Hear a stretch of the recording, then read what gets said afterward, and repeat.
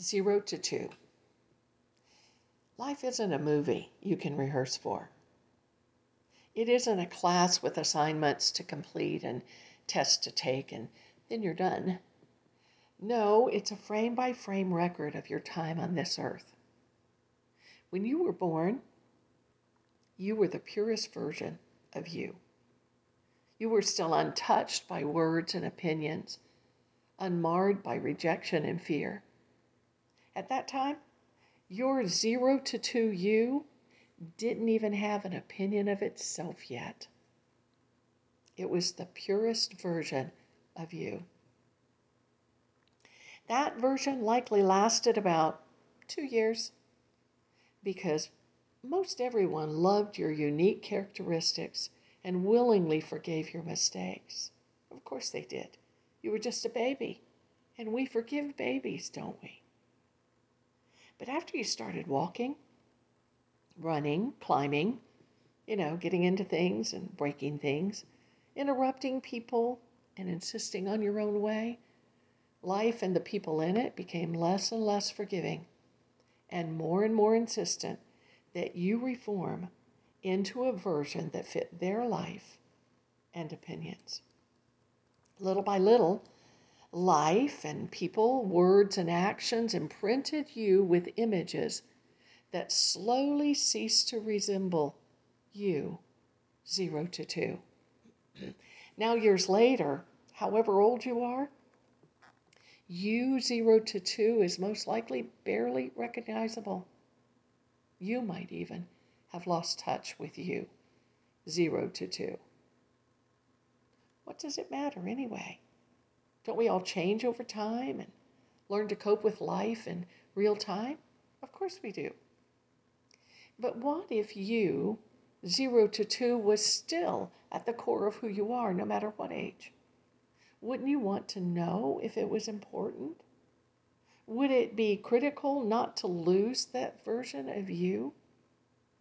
The truth is, before God formed you, before He made you, He knew you. God had you designed intricately down to the finest detail before He formed you. He knew you first, and then He went to work wiring you, programming your bent, putting His imprint on you. You weren't just a bag of bones and skin. You were designed by the Master. And then when you were born, that version, that God version of you, matched what He knew before He made you. God never lost you, 0 to 2.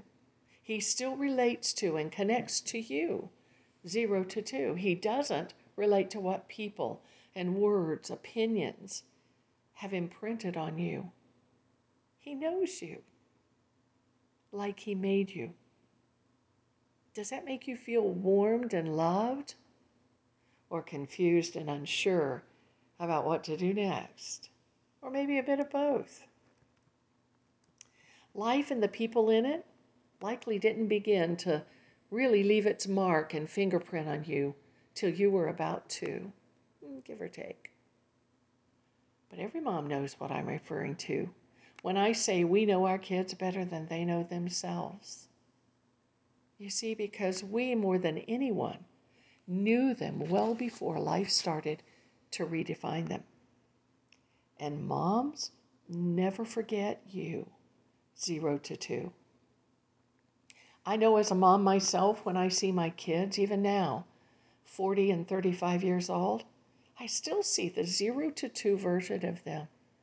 It's not because I'm not thrilled with the adults they become, but at their core, they will always be 0 to 2. So when I see them today, I still see the baby I knew before they knew themselves. I still see that personality, those characteristics that existed 0 to 2. I see them in some ways better than they see themselves still today.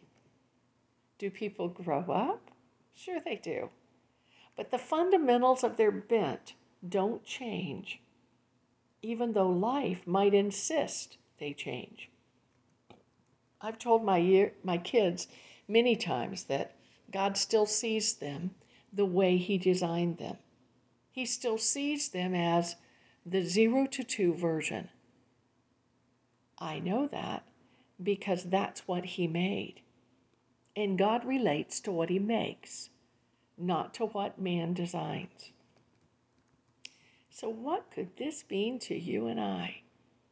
Well, I believe it means that the closer we live, the closer you and I live to the version of ourselves 0 to 2, no matter how old we are, the more accepted and acceptable we feel, the more set right we feel.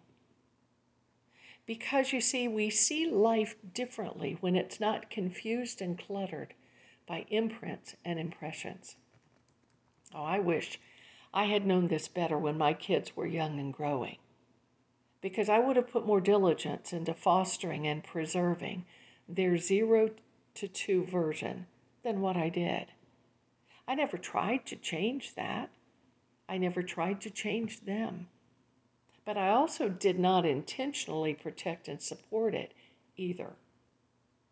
So often kids that do manage to grow up with some degree of 0 to 2 still intact, they either had amazing parents or they managed to hold on to the purest version of themselves in spite of the imprints of life. It's truly amazing when that happens.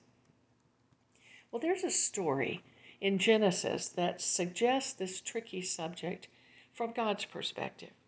It's in Genesis chapter 4.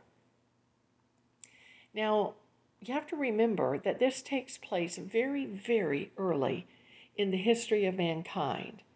So because of that, there wouldn't have been really a large pool of influence surrounding these two boys. They were two brothers of the same parents. We have no reason to think that they got any different kind of input from their parents, so that we can assume that, all things considered, they were basically equal as they grew up. So, one day, each of them offered a sacrifice to God.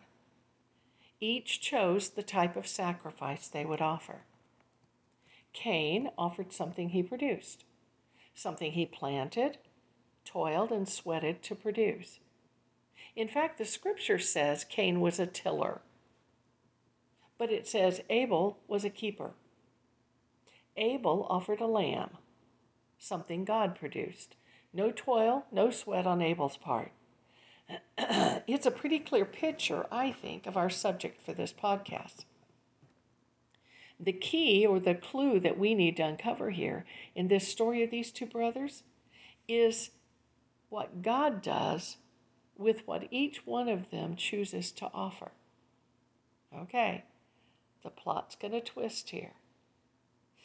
When God came to each offering, He accepted Abel's offering, but ignored Cain's offering. I find it curious that God accepted one and ignored the other. Don't you? It might be wise to look a little bit closer.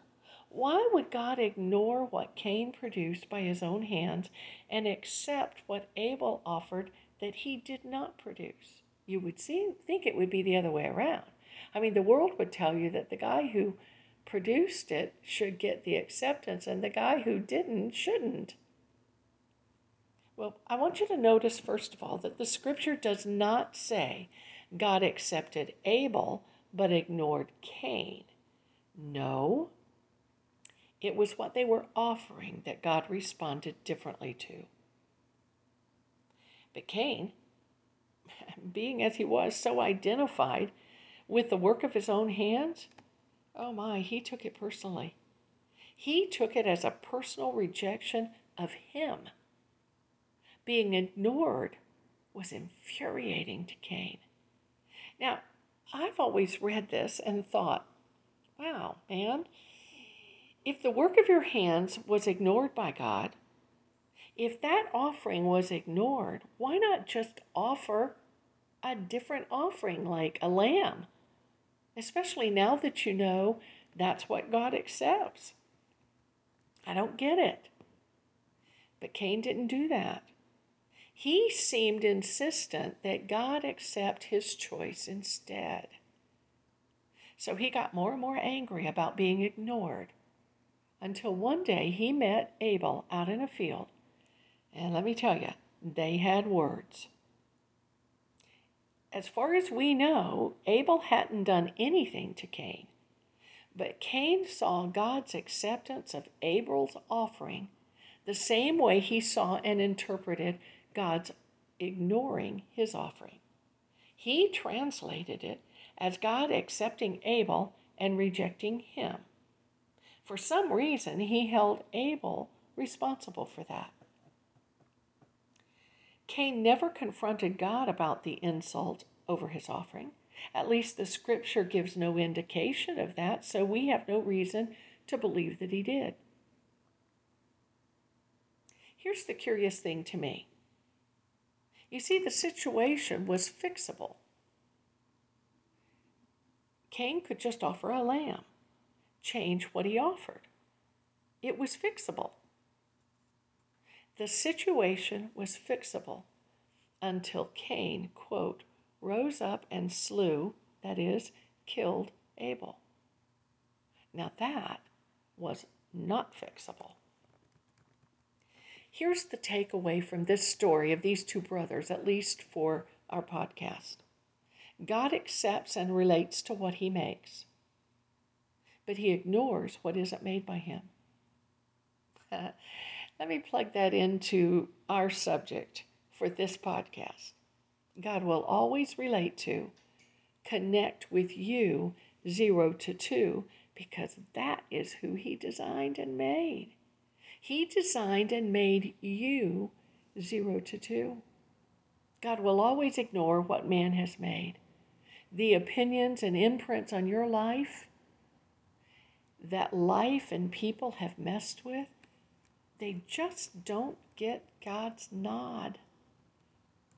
He doesn't overtly reject them. He just ignores them. And I love that.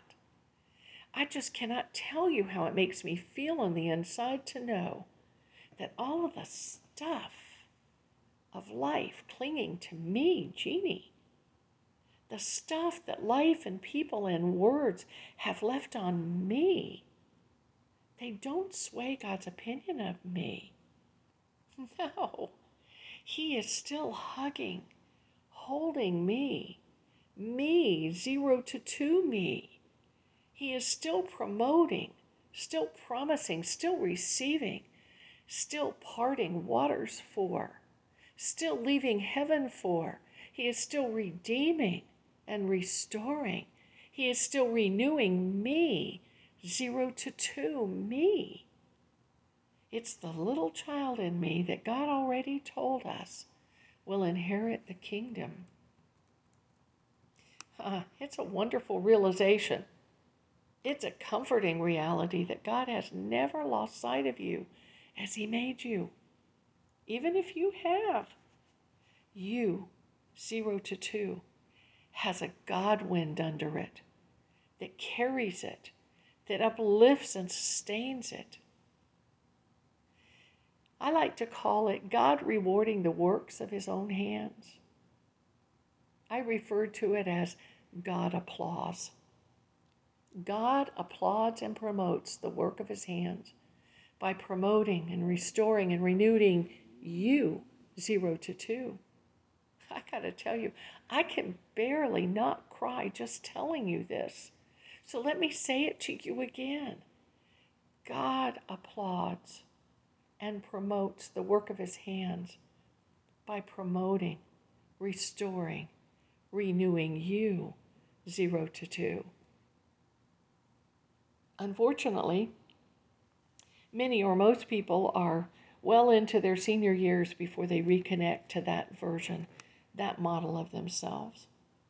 It's long after the speedway of life has already sidelined them, long after they've climbed all the ladders they needed or wanted to climb. It's also long after opinions and words have any effect on them anymore, and they're finally able to remember themselves. This is backed up by history, because history shows us that really many times their best days start after society has said they're finished. And I just have to believe that that is partly because they finally reconnected to 0 to 2. This all might sound just a little bit psychological to some of you, but the one thing I hope you get from this podcast is that God hasn't forgotten who He made. He never, ever loses sight of you, 0 to 2. Never. His plans, His purposes, His promises all belong to you, 0 to 2. That never changes. Romans 12 says something we might want to take note of. It says, present yourself a living sacrifice, a living offering, wholly acceptable to God, which is your reasonable service. God has always accepted what He creates and ignored what man creates. So I suggest that to live Romans 12, I say don't present what man has made. Present to God what He made. You, 0 to 2. Romans 12 then goes on to say, and also be transformed, that's the word metamorphosis, be transformed by the renewing of your mind. What? I've always read this with curiosity, because you can't renew something that isn't there already. And this word in Romans is renew and renovate. The fundamental structure is there. The framework has always been there ever since 0 to 2. And grace will renew what God created.